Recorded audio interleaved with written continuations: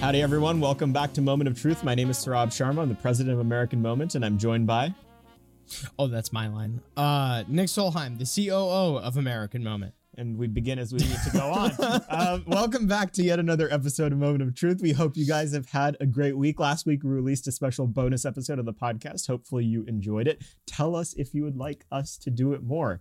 Jake's going to be moving up to DC soon. He's been remote for the entirety of the Wuhan communist flu. So we've decided that we may do this again. So let us know. What'd you like? Would you like us to shoot the breeze? Did Nick look really stupid on the show? He's going to clip that part out because he doesn't want to be on the show anymore. I understand, but you can conscript him into doing it. That's if our true. adoring fans demand it.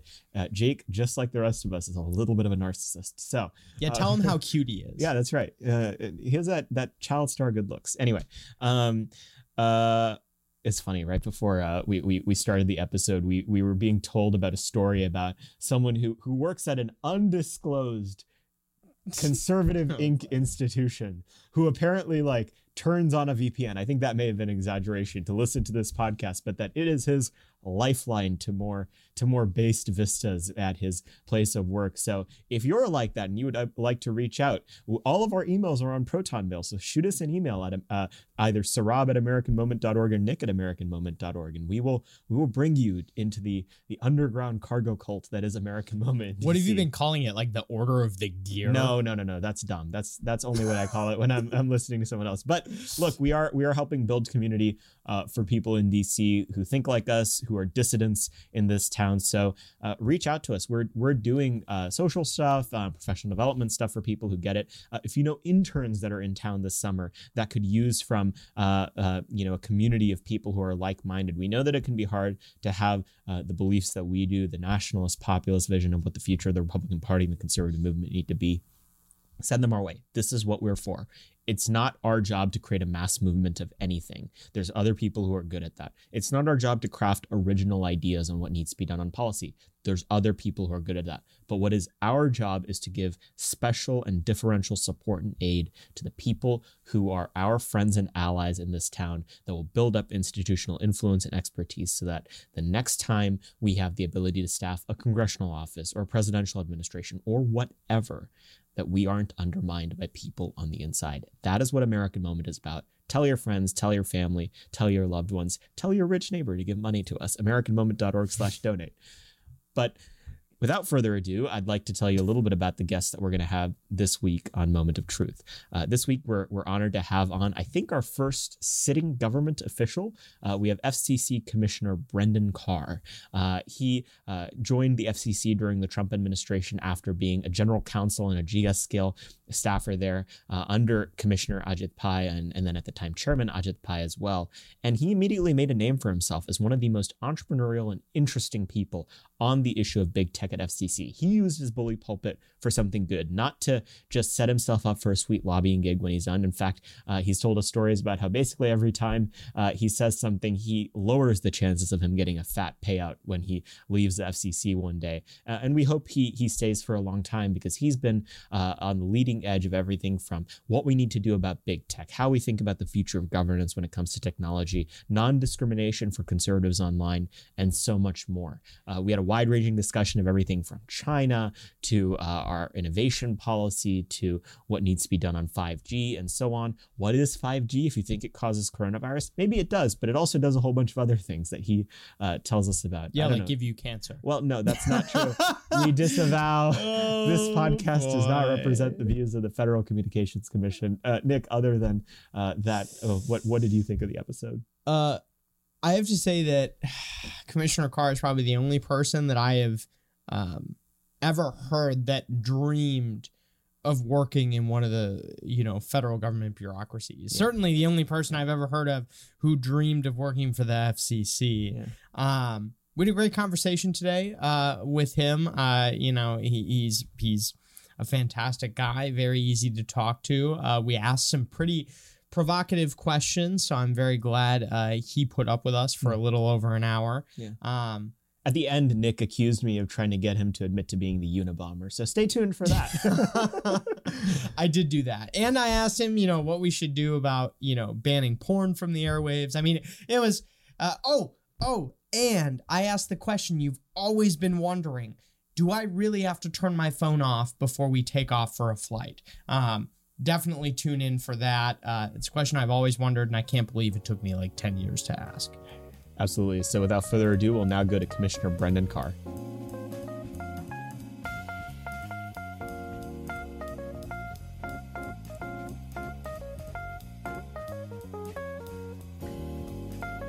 Thank you for coming on the podcast, Commissioner. Great to be with you. Thanks.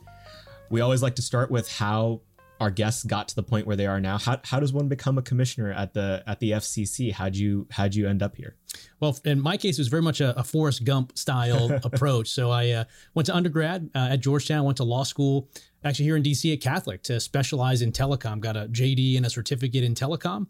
Worked at a law firm for a number of years, clerked for a judge, and thought I would go into the FCC and get a little bit of government experience and then pop out after a couple of years. That was back in 2012. And I'm still there. So I started out as a GS staffer in the Office of General Counsel at the FCC, got the chance to work for then Commissioner Ajit Pai. And then when Ajit was chairman, I was made General Counsel of the FCC, which was a really fun job. And then at that point, I got nominated by President Trump to be a commissioner in 2017. And I've been doing it ever since and having just a blast. So for us uncultured rubes, what is the FCC? What does it do? What are its main responsibilities? And what does a normal day look like for you? Yeah, it's a great question. So I think the easiest way to think about the FCC is to think about it sort of as a mini Congress in the tech and telecom space.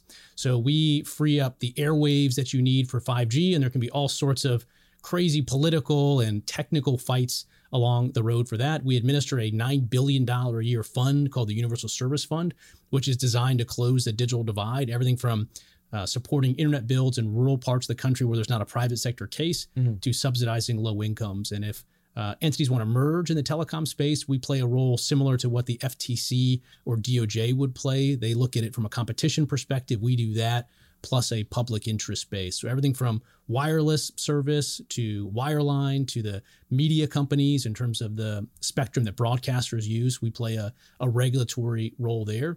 One of the big issues we've been doing over the last couple of years is 5G, making sure that the U.S. can be competitive with China and our other global counterparts as this new technology, this high-speed wireless service gets built out. This may sound like a stupid question, but I feel like we hear about 5G a lot. I mean, my dad works in the telecom industry. I heard about it growing up. I heard about it 10 years ago. Yeah, about how it makes you magnetic. Right? Well, yeah, something like that. It causes the coronavirus, whatever it might be. Why does 5G matter? Like, why is it that a slight increase, maybe it's not slight, increase in how fast our internet speeds are or wireless speeds are, is this almost civilizational seeming issue that there's great global powers competing over who gets the technology first? Why does 5G matter? There's been a lot of hype around 5G over the last couple of years. I think we're at the point now where it's starting to deliver. To your point, it's a better, faster wireless service. I think the way to think of 5G is sort of in three buckets. One is the least interesting, which is everything you can do on your cell phone today, you can do in a way that is much faster and much more seamless.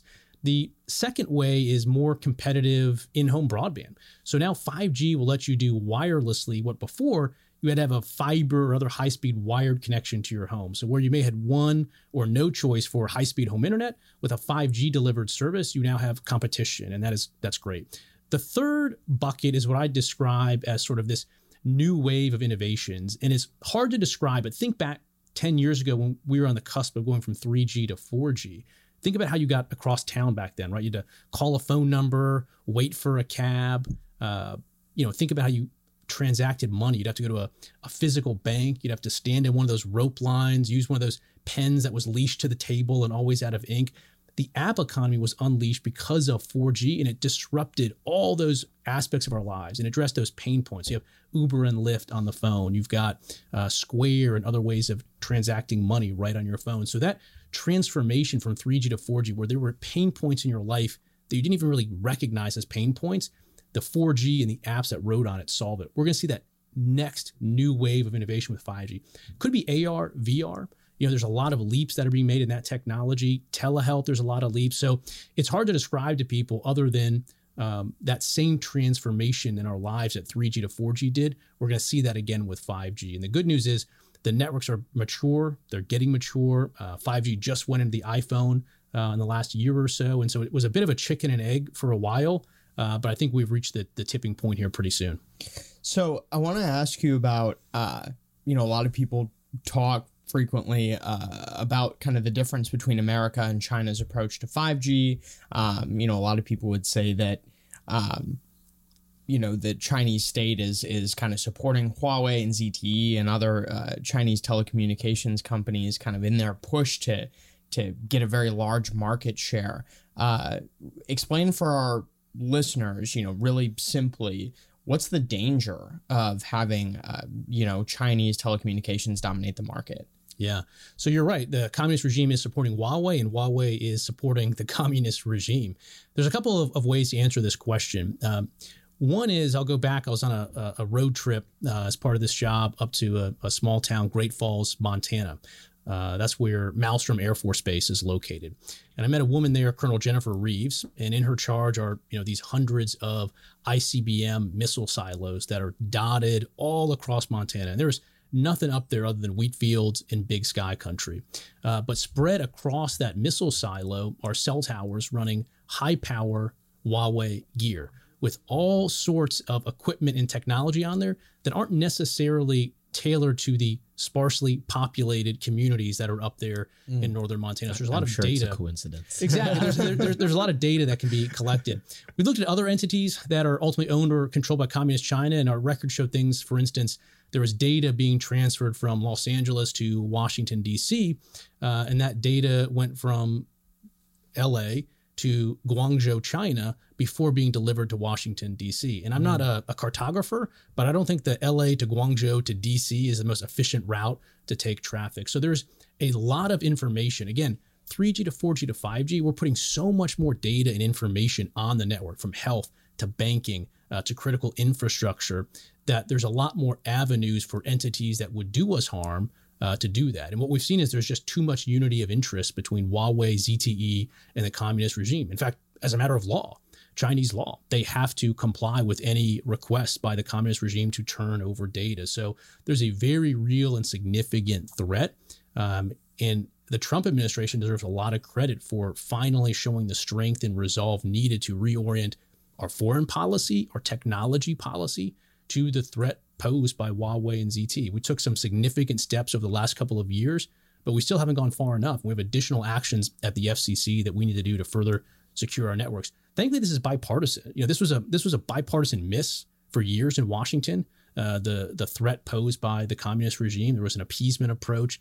This idea that if we, gave them a taste of participating in global markets and free markets, that they would change.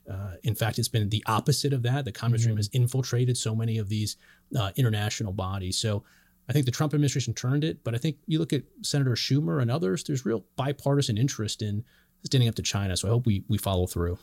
Well, I think that was wasn't that a part of the president's justification for banning TikTok, was that, they were legally obligated by the Chinese government to turn over any data requested. Yeah, that's right. I mean, these devices collect so much information, even Apple devices. What people don't realize is even when your phone is off, it's tracking information. When you get in a taxi cab, your iPhone will know that. They have barometric pressure sensors that know when a door closes in a taxi. They know when you're going up in the elevator from the barometric pressure sensors. There's all sorts of data being collected. If you can imagine all that data getting shipped directly back to Beijing and correlated, there's a real security risk. And there was a news recently of the Biden White House pulling back on a Trump-era executive order that looked to take some action against TikTok. And I want to read more about what's being done there. But if we're backsliding on that, that's a bad sign. This seems like one of those instances where the common sense approach speaks more to the truth, or at least the spirit of the truth, than what the expert class would tell you. So like, we shouldn't have a high-powered, highly sensitive radio tower for 5G near our ICBM supply. Like, you can see a certain kind of liberal expert type being like, oh, you conspiratorial rube, how dare you say that? Turns out that there's probably something to be worried about. Oh, my data is getting routed through China on the way. Well, I'm sure it's just for like completely efficient reasons. Server farms are out there. But again, the common sense here would tell us that that's probably not true. What's the time horizon on how long these privacy concerns have been a real issue? How long have our elites been asleep at the wheel? The situation in the U.S. is not as bad as it is in other countries and other continents. If you look at South America, many of their telecom markets are dominated by Huawei or ZTE gear. The same with Africa. I was in Kenya a couple years ago, actually drove about 2 or 3 hours outside of Nairobi down a dusty, dirty, bumpy road to get to a very small town. And you get to that small town and there are plastered throughout the town Huawei banners and advertisements and billboards. So they have dominated that market. 5G is essentially the digital version of China's Belt and Road Initiative. And so they view this very much as part of their economic and national security interest. In the physical space, Belt and Road, they engage in financing and other techniques to essentially build ports for countries, build roads for countries. And then when either political opportunity arises or financial pressure arises, they can foreclose on those physical assets. Well, Huawei and ZTE are going to be very similar in my view, except rather than foreclosing on the physical port, it's the data that travels over all these networks, sensitive data that could ultimately be owned and controlled by the communist regime. Mm-hmm. My first cell phone was actually, I had a Huawei cell phone in Honduras at 15, operated by the Tigo network and everything. So I'm assuming the Chinese Communist Party already has a compromat filled with what I said at age 15. Yep. I'm sure it's fine. Yeah, I think it's fine. I was a missionary kid. I was not like doing anything crazy. So, you're talking about how Huawei has infiltrated a lot of these, third world countries in South Central America, in Africa as well. What do you see as the benefit, to the Chinese government specifically of having the data of people in those countries? What's kind of the benefit for them there? Well, there's a couple interests. I mean, one, the communist regime wants to have, jobs for its people, keep them employed, keep them away from protesting. And so by this massive subsidization of Huawei and ZTE, that's part of how they do that. And they can go into any country and undersell any other vendor. So part of it is the economic survival of the communist regime. But yeah, I think part of it is this is, at the end of the day, spy gear. And there's a lot of information that they can gather. There's a lot of nefarious activities they can engage with through this gear in those countries. And frankly, Europe was a bit slow on this as well.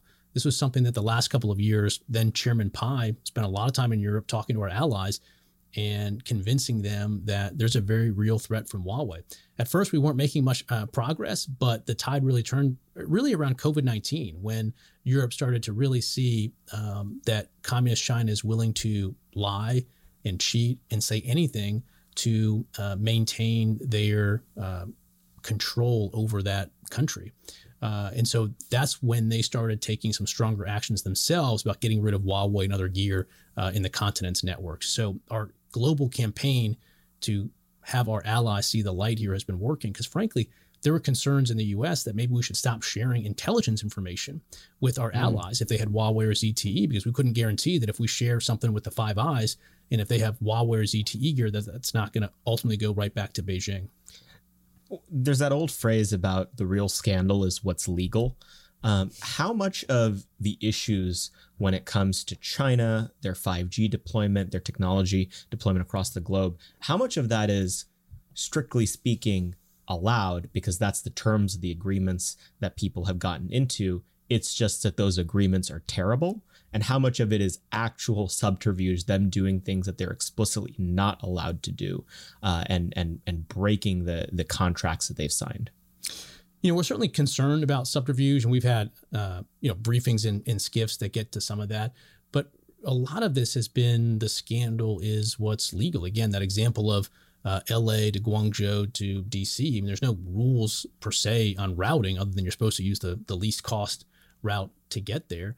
And similarly today, you know, as I said, we took a firm stand in the last couple of years. We prohibited what we call subsidized Huawei or ZTE gear from going into our networks. Subsidized meaning subsidized by federal dollars. But we did not go so far as to stop private companies from using private funds to put that exact same gear. So go back to the Montana example. You could have a carrier A that takes federal funds for some reason.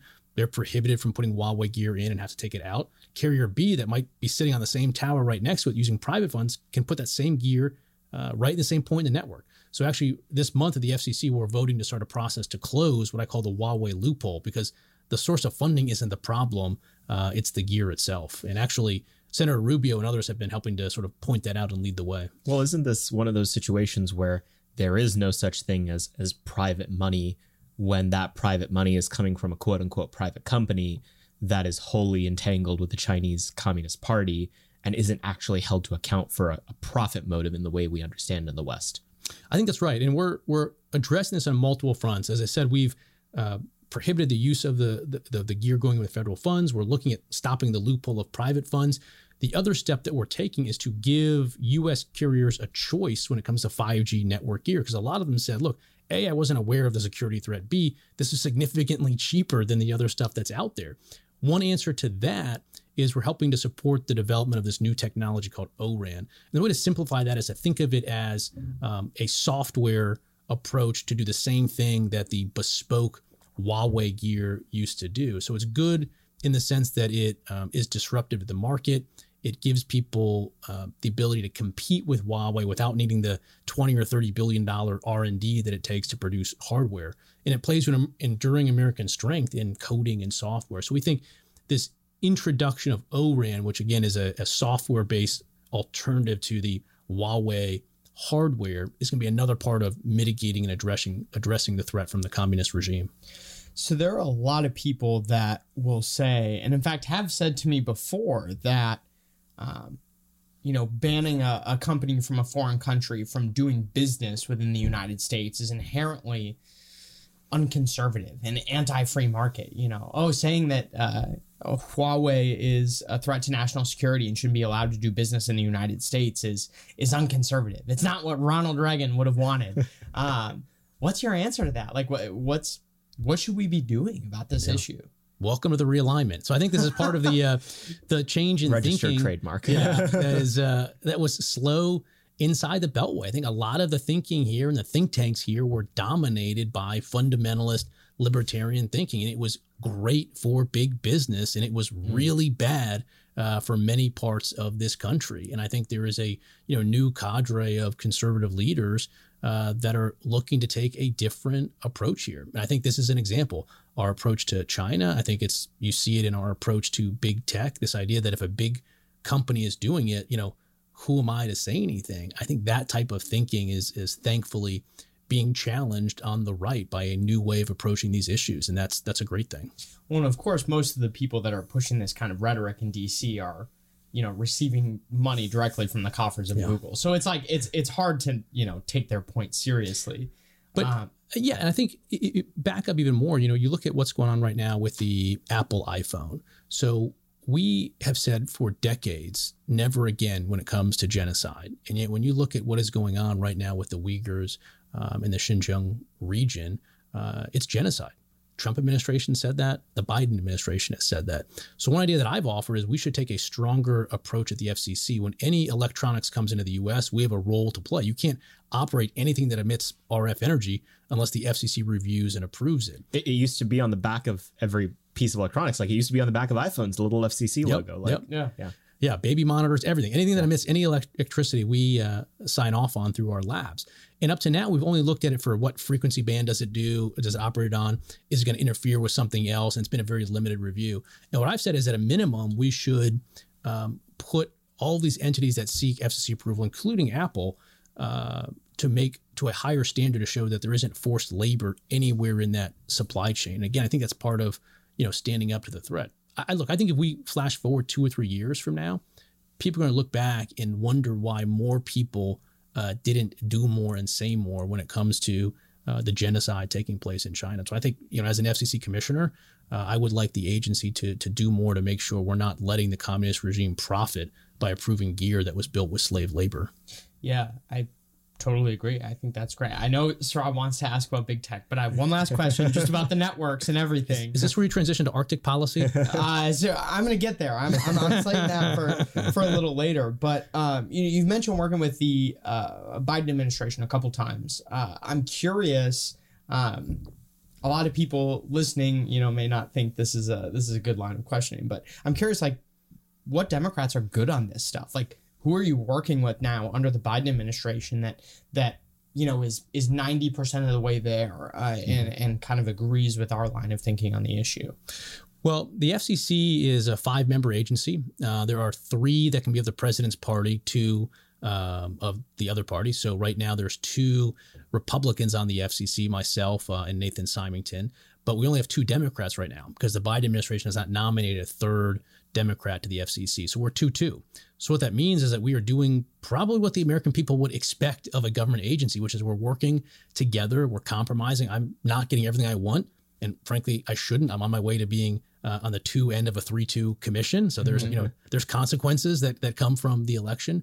But at the moment, we are working very well together. We're compromising. And again, at least up to now at the FCC, the Democrat chair, the acting chair, Jessica Rosenworcel, she brought forward this idea that I put forward that we should look at the equipment authorization process and close this Huawei loophole.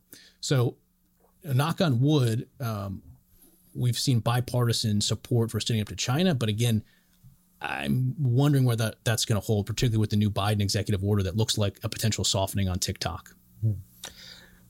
Zooming out, maybe in a more partisan direction, you have been fairly entrepreneurial on thinking critically about how conservatives approach the question of technology policy more broadly. Walk us through what is your worldview when it comes to the question of how what are the political decisions that we should be making, the policy decisions that we should be making in the technology sphere to remain relevant and consonant with the time we find ourselves in on these important issues that are always evolving, that are always on the bleeding edge. Well, the good news or the bad news is, as a commissioner who's appointed by the president, confirmed by the Senate, that means I'm not elected.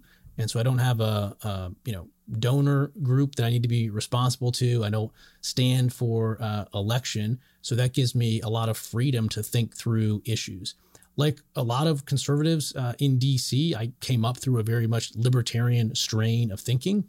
And what I've come to see increasingly is the idea that we all embraced so clearly in the 1980s, although I was pretty young in the 1980s to be sure, was that the only threat to individual liberty comes from big government. And that makes sense at a point in time where in the 80s and early 90s, you had such a gap between what the government can do to you in terms of your individual liberties and what a private company could do.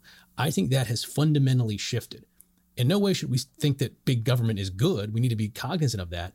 But the idea, particularly with big tech, that you have these corporations that today have more control over more speech than any other entity in history, the idea that the only thing that conservatives should be looking at is limited government and eliminating government power while largely ignoring the threats posed to individuals from big tech, I think is part of, how I've come to approach and think about these issues.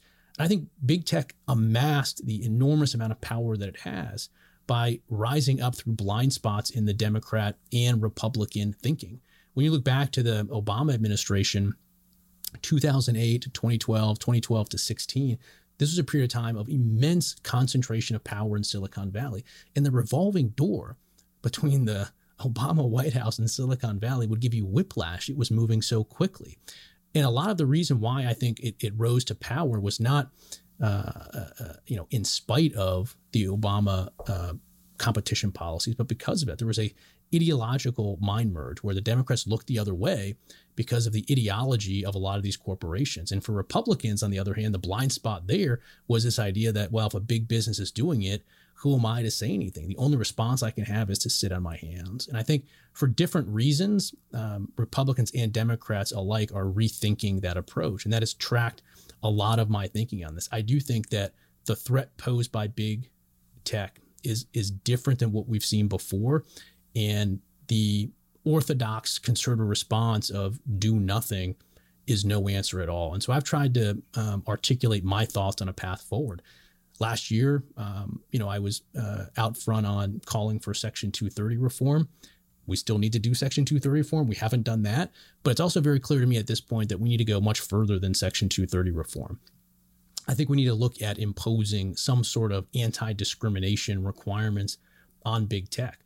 I don't know that you need to put them in the bucket of common carriers, as Justice Thomas has suggested, or look at public accommodation law. Those are basically labels that you put on certain conduct where you have imposed anti-discrimination obligations. I think the key is that we impose anti-discrimination obligations, regardless of the common carrier label, really, on big tech. And I think we can do that at the federal government. Just this week, Senator Wicker announced that he's working on a bill that would impose anti-discrimination on big tech.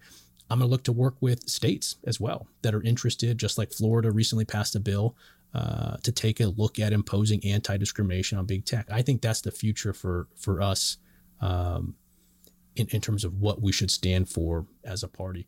Obviously, a lot of conservatives are silenced on these platforms, but it's not just that. You have the shutting down of the Wuhan lab theories about the origin of coronavirus. You had, Microsoft recently censor entirely the images of the Tiananmen Square tank man on the anniversary of Tiananmen Square. So that was crazy. There's a lot of political discrimination that goes on. I was assured it was just an error. Yeah, it was an accident that goes on against conservatives. But more broadly than that, diversity of views is the lifeblood of democracy, and we need to get back to that. It's a cultural problem, but I also think it's a law problem, given that 230 essentially blesses the ability of big tech to shut down ideas across the ideological spectrum that just doesn't fit with their orthodoxy. I'm so glad you said that Section 230 reform may not be sufficient anymore, because there's this super strange thing that I noticed over the last couple of years where the second Republicans were out of power, all of the squishy think tanks, institutions, congressmen that were holding out were basically being the barrier to big tech reform. When we had political power, we're like, well, now it's time for moderate Section 230 reform. It's like, you know what? Screw you. Like you don't get to now say that it's now time for Section 230 reform when the problem has gotten so much worse. Well, you've been at the center of this basically the entire time this has been a live issue in American politics. I think the first memory I have of this being seriously considered beyond just like weird internet forums, the question of censorship and the power of big tech, was a hearing where Senator Ted Cruz was interrogating some big tech executives about, I think it was like Diamond and Silk's ability to reach an audience. Walk us through, like, what's been the timeline over the last couple of years? Like, what were the first kind of signs that something was awry, and how have people kind of joined along at various stages to more of your perspective? It's a good question. I think there's a few different ways to look at the timeline. I mean, maybe in broad brushstrokes, if you go back to the 2016 election, whatever concerns people thought they had with censorship around that point in time, I think it was below the noise floor. And when you had all of these conspiracy theories arise, particularly among Democrats, post-2016, to try to explain away their loss at the ballot box. You had a lot of people point to Facebook and Twitter and say, well, 60 million people voted this way because 200 people saw a political meme on Facebook. Yeah, Macedonian teenagers made a meme. Exactly. So I think this was sort of social media 1.0. This is where the era was when I think it was a Facebook or Twitter executive or former one said that we represent the free speech wing of the free speech party. They stayed out of it. They let ideas flourish. They let people to decide for themselves. Again, that didn't go over very well among Democrats. You saw a lot of hearings and pushing for greater censorship.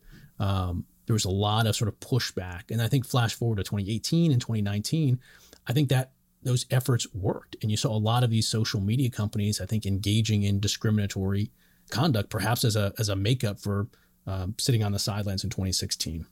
But I think the real watershed moment for conservatives came at 2 points. One was the spiking of the New York Post story on Hunter Biden, the idea that you could not share even a link to the story. Mm-hmm. The New York Post newspaper being blocked on Twitter for a week or two, right in the run up to the election. I think that really turned the tide. Right on the same point in time, you had Justice Thomas start to write about Section 230 reform, the power of big tech, and how courts have misinterpreted Section 230 to give them too much power.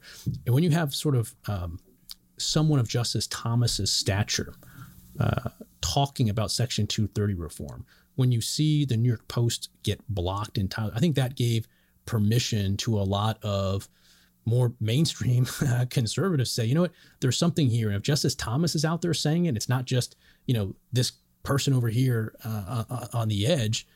It's okay for all of us to talk about it. So I think that was a real watershed moment. And now you're at a point in time in which almost any number of elected members of Congress on the conservative side are going to speak up when there's censorship. There's a lot of bills right now for 230 reform. There's bills for anti-discrimination. That was the watershed moment. Now, Republicans and Democrats both want reform, but we're pulling on opposite ends of the same string. Republicans want more speech, less censorship. Democrats want less speech and more censorship. So I don't know that we're going to get there on a bipartisan basis for the real fundamental reforms we want, but maybe we can come together on a bipartisan basis, at least on transparency or something like that. But that's why we need to run in parallel with state law efforts like the Florida bill and some other states that are also looking to take action right now. I'll tell you what the most radicalizing moment was, I think, for most normal people, like my friends and my family, back in Minnesota. I feel like we're being excluded from the definition of normal people there, to be clear. I mean, we're in DC. Of course we're not normal, but it was when the president of the United States got banned from Twitter. I remember where Facebook and Instagram. I remember where we were. We were doing a guys' weekend in West Virginia when he got slapped with that 24-hour ban, and then right after that, he just got the leader of the free world was straight up deleted from Twitter. Yeah. I mean, you can't even ever imagine that happening, to President Obama or to anyone else, to be completely deprived of the number one way that he communicated with the American people, regardless of the optics of that or whatever. I want to ask, is this going to be the big movement for the Republican Party moving forward? Maybe if we regain power in 2024 or 2028 or whatever, I mean, are we seeing a repeat of, Teddy breaking up the railway barons, in the early 1900s? Is it going to be like that level of, this is a central plank of the Republican Party platform now? I hope so. When you talk about the President Trump incidents, I would agree with you. Certainly, particularly when you look globally, that's where we saw responses from Merkel and others who got very concerned about the concentrated power that these companies have. I don't think there's any going back. I think when Republicans get the gavel again, whether it's in the House, the Senate, in an agency like the FCC, which again requires a change in presidential administrations for a Republican to get the gavel there, I don't think we're going to go back to where we were in 2017, 2018, and 2019. I think Section 230 reform is table stakes for Republicans. And I think going beyond Section 230 is table stakes for Republicans through some sort of anti-discrimination law. There are, First Amendment interests at stake. So we got to do this in a smart way. As I talked about this before, there's really sort of two core steps here. One, is there interest and desire for those in government to take action with respect to big tech in this instant? 2 years ago, I would say no. Now I say yes. That's a huge step. Now, step two is how do we take that desire to do something and actually move it into positive law, into legislative action that's going to survive court review? Because we're seeing in Florida right now, the Florida anti-discrimination bill has been sued by big tech. Now, I think regardless of the outcome of that particular litigation, I think that case and the arguments that big tech is making in that case is providing the roadmap for additional states to step in and take action. So again, when I was at the FCC, there was 3 Republicans. We did not have 3 votes for Section 230 reform, which is the minimum number of votes you need to get something done at the FCC. I have a hard time seeing that there wouldn't be 3 votes for that the next time we have 3 Republicans at the FCC. Obviously, you can't tell us all the details, but from a fairly early on point from when you became an FCC commissioner, you were outspoken when it came to this issue. Are there any stories about how you got pushback from people who you thought were on quote unquote our side that you can tell us? Any experiences of how a movement that's theoretically around to represent the interest of conservative voters, conservative ideas, betrayed them? Welcome to Doc's Hour. Yeah, exactly. Yeah, let me lay down and say about it. You know, name names. No, I'm kidding. there are people on the. It's hard, right? Because there's people on the right who have these, you know, libertarian views that are earnestly held, and a lot of what I'm articulating is contrary to their views, and they have their views in good faith. Now, how do you separate from that the fact that a lot of these entities are funded by big tech? How do you separate from that? I think sort of what strikes me, again, not to play psychoanalyze other people, but like there does seem to be a tendency among some on the right to aim more of their fire at other people on the right than sort of, you know, equal opportunity. So, and I think early on when I sort of articulated these ideas about Section 230 reform, I think the approach that a lot of people took was just to ignore it. They said, well, this is an out there idea. You know, the House isn't looking like they're interested. The Senate's not looking like they're interested. There doesn't seem like there's a vote at the FCC. Let's not give it much oxygen. But things are very, very different now. And I think a lot of people sort of jokingly say, you know, maybe we should have taken him up on some of those ideas he was articulating in 2019, because the 2021 ideas that a lot of people are articulating on the right go even further than those original ones. Yeah, so I'll name check somebody. Ajit Pai seems like a pretty good dude. Yeah. Like he more of a libertarian guy, you know, whatever. He's always kind of been like one of my favorite like Trump administration members just because he seems normal, unlike most people in this town. Like seems like a good dude. I went as him for Halloween. Yeah, I was about to bring that up. Yeah. I'll show you the outfit later. It was a great costume actually. It was great. So for people like, you know, Ajit or, you know, whoever else works on the conservative side in the communication space or in the telecommunications space, for good guys who are not being like bought out, you know, by these massive corporations, what's the sell? Like, what are the 2 to 3 bullet points that say, listen, man, I know you're a good guy. Here's why you should believe what I believe about this. Yeah. Well, when it comes to Ajit in particular, I would not sleep on him when it comes to his views on reining in big tech. I'll simply go back to the fact that, Ajit as chair, it takes 3 votes of Republican members to get reform done.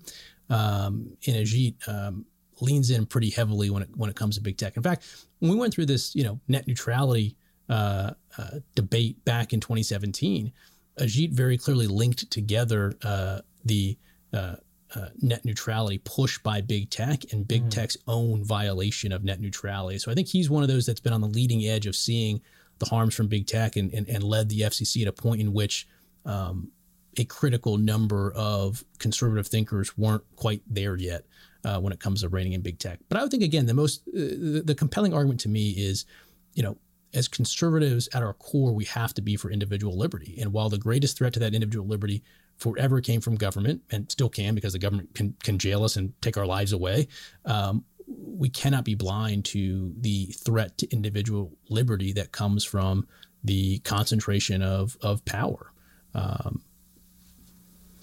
So let's talk about net neutrality. That was probably the first time that people are people listening to this over the internet. Are we live? Is this like we're some episode of Lost where we actually did die in the net neutrality apocalypse and we don't know it? It's right. I was assured that there'd be bodies strewn across the street across America if net neutrality was not implemented, but in fact, it is not the law of the land. Could just walk us through your experience being involved at the FCC when the net neutrality fight happened, and your retrospective on how all of that went down, lessons learned, and I guess a little bit about what the issue is itself. It was wild. I, was confirmed to be in the commission in August. I think we moved to an order, quote unquote, repealing net neutrality in October. And I mean, it was like everything from like funny to death threats. The chairman, she probably had legitimate death threats. I mean, he had to go to 24/7 security. Basically, people were showing up at his house, threatening his kids. We had bomb threats called in at the FCC during the meetings. This is what Reddit does to him, man. Yeah, I was about to say, you mess with Redditors' pornography or something, they tend to get very upset. Yeah. I mean, this was one of the greatest examples of the left selling the American people a lie to just get energy up and raise money. We were told, CNN ran a headline, "The End of the Internet." And what has happened? Prices are down. Internet speeds have doubled since then. The digital divide has narrowed substantially. More Americans are online now than ever. We had a black swan event with COVID-19 where there was just an overnight surge in network traffic as we recreated our lives on the internet. And America's internet infrastructure withstood that surge. So it's sort of like climate change to some extent in terms of, how quickly the earth is going to end, except rather than saying, well, it's 10 years left to act, net neutrality exposed very quickly how the left misrepresented what we were going to do. So shifting gears a little bit, I want to ask you about something. We talked a little bit about this in our very early episode with Terry Schilling. And I actually don't know your opinion on this. I'm kind of asking you this cold, hoping you'll give a good answer. Asking about public decency laws, for things like pornography specifically. What's your view on those, on implementing those, on, what should the conservative response to this, I believe the appropriate word is smut, should be? Well, it's funny. So I grew up, in the Eminem age, and, even, before it, Howard Stern and all of these, fights with the FCC. I think I was an intern at the FCC during the Janet Jackson halftime Super Bowl instance in the early 2000s. Those types of issues just haven't arisen to the commission level in about 10 years.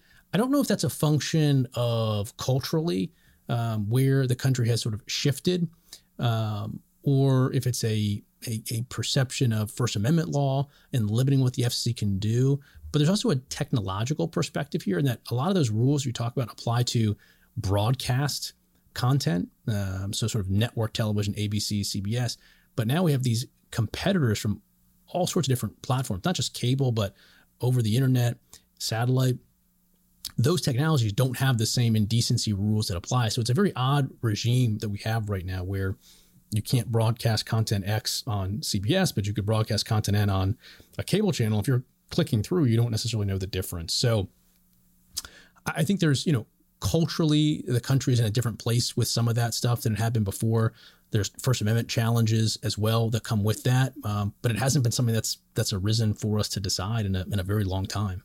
If you had your way, what changes would you make to the way we structure our regulatory regime on that sort of stuff? Yeah, that's what I was going to ask. Well, it doesn't make any sense to have this set of rules apply just to broadcast television and nowhere else, because the division between those technologies is not apparent to the user. It used to be that you said, well, if you bring a television into your house, if you bring cable television in the house, you're sort of consenting more clearly to bringing in the smut, as you put it, than if you just have a TV with rabbit ears. I don't think that holds anymore.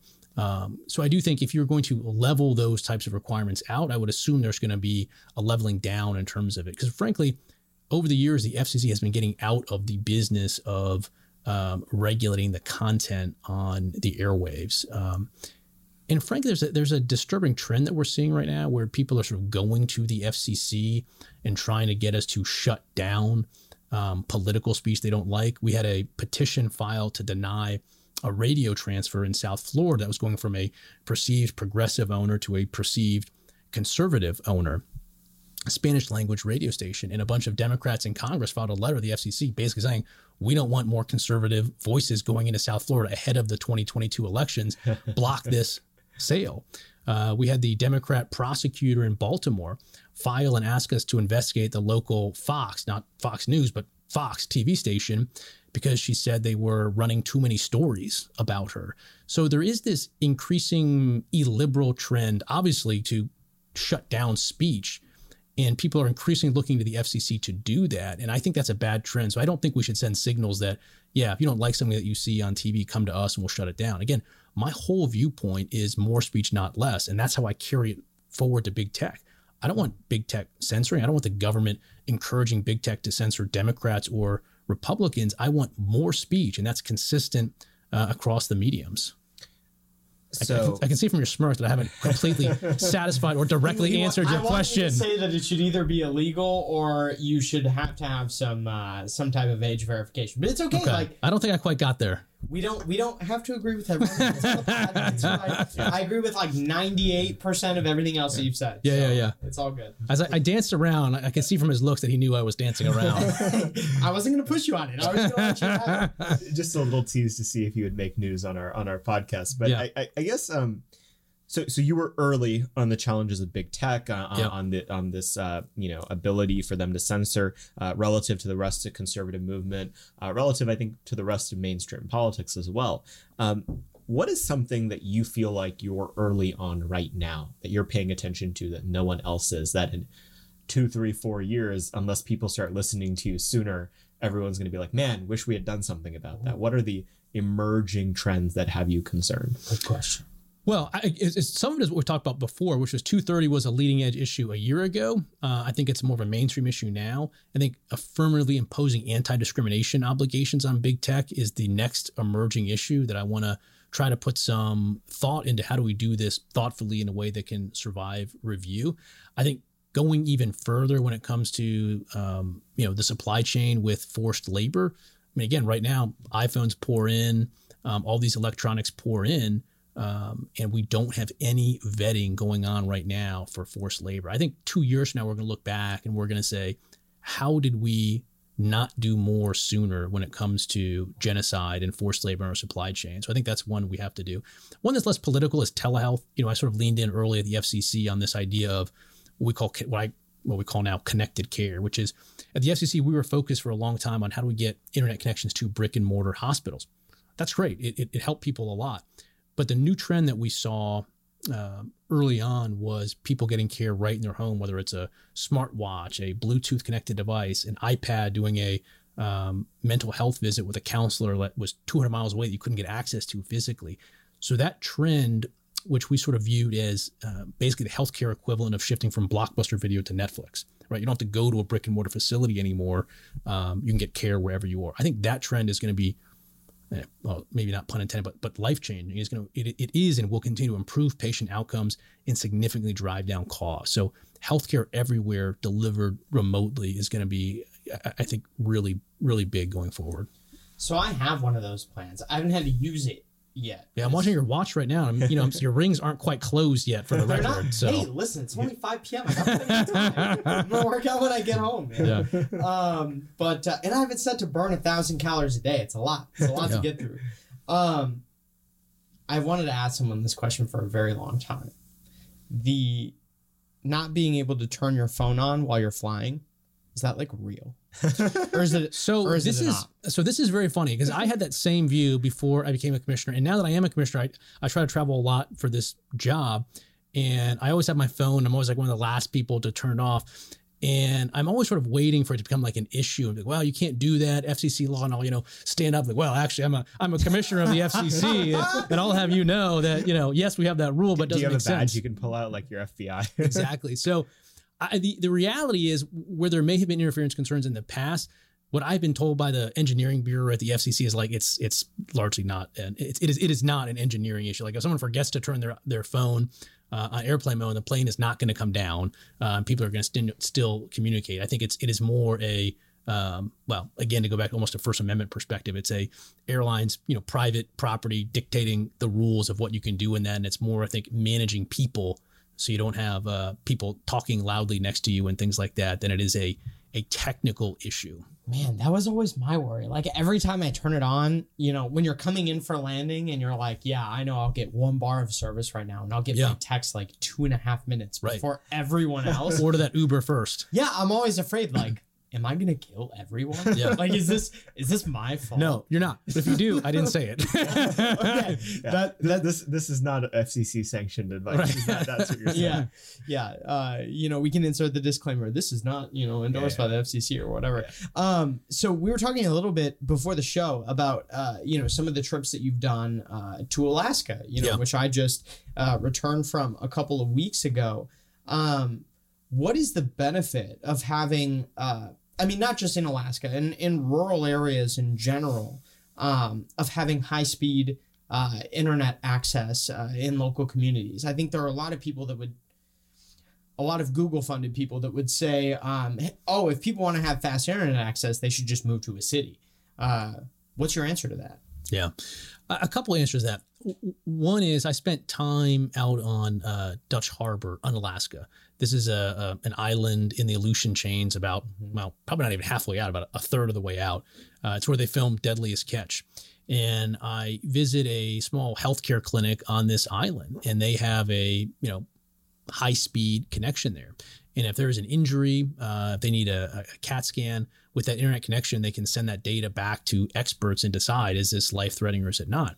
If you don't have that, you have to take the precautionary step of putting someone on a life flight back to the mainland. And that can be anywhere from, I don't remember the exact number, but it was big. It was like $60,000 to $90,000 to get sort of a custom life flight. So you can put the investment in to get a high-speed connection there, or you can eat $60,000 to $90,000 whenever someone has a potentially life-threatening injury. There's a school on the island that I visited, and there's access to remote learning opportunities that way as well. So there's all sorts of economic, healthcare advantages that come from having internet connections in rural communities. Similarly, I was in Unalaska, Utqiagvik, which is the northernmost community in Alaska. It's right up on the Arctic Ocean up there. And they're getting new high-speed undersea cables that are being built out there. There's a lot of reasons for that, not the least of which can include national security, as we're looking to use the waterways up there a lot more for military and other purposes, and potentially for economic activity, as there's less ice coverage up there. That high-speed connections can help enable that. So there's a lot of people that don't believe we should have internet connections everywhere, that it's not affordable, but it's sort of table stakes of being an FCC commissioner to being committed to getting 100% connectivity out there. Yeah, those are the quintillion ones, right? Some are quintillion. There's some other ones that are going up in Dutch Harbor, for instance. I believe it might be GCI that's building out the fiber there. Yeah. Can't let you guys nerd out about Arctic stuff too much. I have a podcast listenership just really went to the floor. We lost half of our listeners. It sounded like the telehealth aside that you did answers this question in part, but being at the FCC, you kind of have a front row seat to some of the bleeding edge of what technology can do to actually improve people's lives. Look, be entirely honest, I think both Nick and I can occasionally be a bit techno-pessimist about the ways that it hurts humans' abilities to be fully themselves and to flourish. But what's some of the technology that you get to see on a daily basis that is still, not really mainstream, that is, very much in early days, but that you think is going to really improve people's lives? That's exciting. That's cool to watch. I think there's a lot of running room left for AR, VR, augmented reality, virtual reality. And again, think about your pain points in your daily life today. So for me, for instance, I hate going to the grocery store, but I like to eat. So I got to go to the grocery store. Particularly with COVID, it was a pain for a lot of people. And there's online options today, but they're not that satisfying for a lot of people. So imagine instead you put on, a pair of AR, VR goggles, which hopefully will be, not too different than actual eyeglasses in the not too distant future. And you can see not just a generic grocery store, but your grocery store that you're used to. And I'm sort of weird. I like to go down my grocery store aisle like a particular way. It helps me think through what I want. Yeah. And you could do that sitting on your couch with AR, VR. With haptics, you can actually pick up a piece of fruit and you can feel it. And you can say, all right, I want this piece of fruit, throw it in your virtual basket, and it's delivered. Or clothing. Now you have to order clothes. You don't know if it fits that well. But again, there's AR, VR technologies that will do this for you in a way that is going to lead to, better custom clothes. And people can say, who cares? But there's all these pain points in your life that AR, VR could solve. It's been a bit slower, to be honest, the AR, VR development than what I might have expected 2 or 3 years ago, but I'm optimistic there. The other thing we're seeing right now is we've approved these new generation of low Earth orbit satellites to go up, SpaceX, Starlink offering being one of them. That has the potential to be very disruptive in terms of dramatically reducing the cost for serving that last 1% to 2% of the country that doesn't have internet access in a very cost-effective way. And again, that could help us out with this $9 billion a year that we're spending right now to try to close the digital divide, at least in part. So I think that technology is going to be interesting. AR, VR is going to be interesting. A lot of people point to connected cars, but again, that's one that seems like it's had a bit longer run room than what you would have anticipated a couple years ago. I guess on the flip side of this, putting aside some of the partisan concerns about censorship and speech, what is it about, our technological era that has you more pessimistic? What is it you don't like about how society has changed because of technology? Are you trying to get him to quote the Unabomber on air? Like, No, what is your deal? I'm Well, definitely not. There's certainly an addictive quality to this. When you're in the attention economy, whether it is intentional or unintentional, eyeballs is the game. And there's a way that you can just, speaking for myself, spend too much time on your phone, spend too much time on Twitter. I mean, heck, I scroll so much, my thumb gets sore sometimes. I got to You are in fact on Twitter. Exactly. I got to do something sometimes to get off of it. So I think, the distraction that comes from that, I think is, not the healthiest thing. That's not all the fault of big tech. There's other reasons for it, but I do think there's an addictive quality that takes us out of, the reality of everyday life. That's not great. I personally don't put all of that on big tech. I think there's some, personal responsibility that comes with that as well. That's one downside. Sometimes like, man, I just wasted an hour scrolling on the weekend, not when I'm at work, I'm sure. That I would rather have spent, doing something else in the real world. Yeah, we never tweet at work.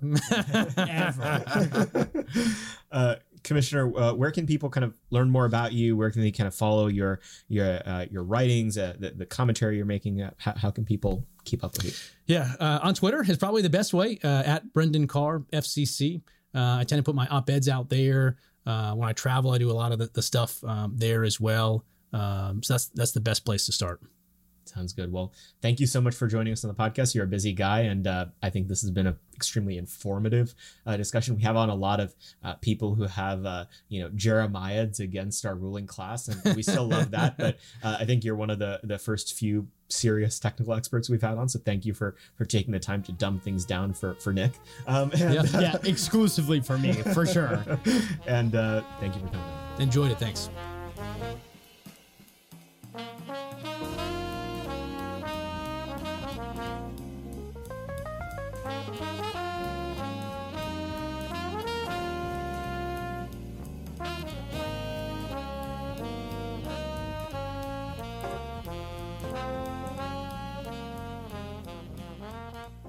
This week we want to talk about a great piece that we have up on AmCanon called Why Republicans Must Rethink Antitrust. Now, Rachel Bovard is one of our favorite people in Washington, D.C., really in the entire country. I even joke sometimes that she's our favorite board member, though we love them all equally. But she wrote this fantastic piece for the American Conservative that really got people talking, that really dives deep into how we need to start rethinking our policy of antitrust when it comes, especially to our biggest technology conglomerates, Microsoft, Google, Facebook, Amazon, and so on. Obviously, Rachel's been on the bleeding edge of what it means to be a conservative, properly understood, even a person for liberty, a person of liberty, like person of color, when it comes to the issue of technology. Oh boy. Look, we've got feedback that people like it when we loosen up. So I'm just going to start saying ridiculous things moving forward. But we highly recommend you check this piece out. It's on AmCanon, AmericanMoment.org/AMCANON. And I think it goes to an important approach that we really care about here at American Moment. Look, we have never claimed that we are taking on the mantle of what the future of conservatism needs to be, what the future of the Republican Party needs to be. We care about that. We have perspectives on that. We talk about it sometimes on this podcast, but that's not the reason why I go out and try to raise money every single day, why Nick and Jake sacrifice so much of their time, why Emma decided to join our team. Look, we're a bunch of snot-nosed kids. We're like 24, 23, 22, and 21 respectively. I think we literally are. Emma's 23. So there's 23. Yeah, okay, whatever. 124, 223-year-olds and 121-year-olds. Dang, did I just age dox? Yeah. Oh, I guess it's fine. Wow. And so it's extremely important that we take the energies that are thriving around issues like big tech or critical race theory or what else issues are really popular in the base right now, and make sure we convert them into actual policy wins that represent the interests of the American people, the conservative base, and the Republican Party. If we don't do that, then we're just pissing in the wind, to be entirely candid. And politicians, leaders, and grifters of all sorts will use that energy. They'll say the right thing to get all the credit for it politically and then proceed to do nothing about it. And that'd be a shame. And it's part of the reason why we appreciate Commissioner Carr so much. And we actually talked about this a little bit after the episode. The reason it's so important that he's in the role that he's in right now is he can take that energy on the big tech issue, share that same instinct that the base does, feel like they are his people, that the base is someone that he has a moral responsibility to represent, and turn that into policy that represents their interests. That's what we're trying to create out of the young people that are involved with American Moment. And it's so important that we do so, because if we don't, then frankly, we don't deserve to govern. Yeah, I think that's a large part of why a lot of you probably don't see, gosh, I always hate to bring up the iceberg analogy, but like this podcast. We get it. You like the Arctic. Yeah. It's, my favorite biome. But this podcast is the tip of the iceberg. Really. I mean, this is probably one of the only, aside from that and your, incessant twittering, really the only like public things that we do. Majority of our work is under the surface. It's, training people who we definitely don't want to name, right? Because we want them to be in positions and be able to get into positions where they can actually do stuff. And it's also like putting people in those positions. We can't tell you those wins that we're having.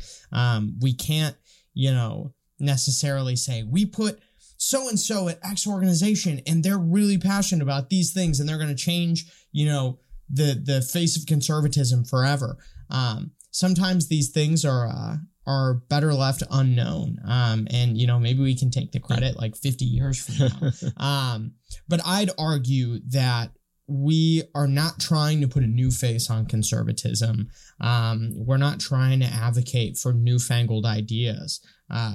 I would argue this is what conservatism is, support of, strong families, a sovereign nation, and prosperity for all, is a when you look at kind of the broad arc of history, it's a very traditional view of conservatism. Well, it's why I hate the term new right. People have used it to describe our, there's so many names that fly around, right? National conservative, post-liberal, integralist, blah, blah, blah. I have a term which is against political taxonomical bugmanism, like obsessing. I know what one of those words Yeah, I understand. Like don't like obsess over labels. Like you are for good things and against bad things. That should be your politics. And, what's especially the reason I hate the term new right is because the idea that we should have a sane immigration and trade policy and, not send American children to die in the death sands of the Middle East. Those are not new ideas. There were patriots going back decades, centuries even, that have believed that exact same thing. People like Pat Buchanan, people like Jesse Helms, people like Jeff Sessions, even Dwight Eisenhower, who was the moderate Republican of his time, could have run in either party, spoke about the excesses of the military industrial complex. You are not alone in the long chain of history for advocating for these ideas, and don't let anyone who subscribes to use a slightly paraphrased term that our friend Mike Anton uses, a crackerjack vision of what conservatism is. Crackerjack conservatism is not the full history of conservatism. It is a particular anachronism of the last 15 to 20 years, and you should treat it like that. Your legacy is the legacy of the founders of this country, its greatest leaders, and sane political thinkers going back to antiquity. And scene. Actually, I don't have anything yep, cool. That's great. I 100% agree with you. There's nothing to add. I mentioned this in the intro, but once again, if you are an intern or a young employee in Washington, D.C. that feels like you don't have a community of other people who think like you do, please make sure you reach out to us. Again, my email is sarab@americanmoment.org. You can find how that's spelled on the website. Nick's is nick@americanmoment.org. If Emma at Americanmoment.org. If you're a young woman and feel like you'd prefer talking to her, we are here to be a resource to the staffers in this town who know what time it is, who know what needs to be done. So please make sure you reach out to us. Keep an eye on social media, subscribe and rate 5 stars.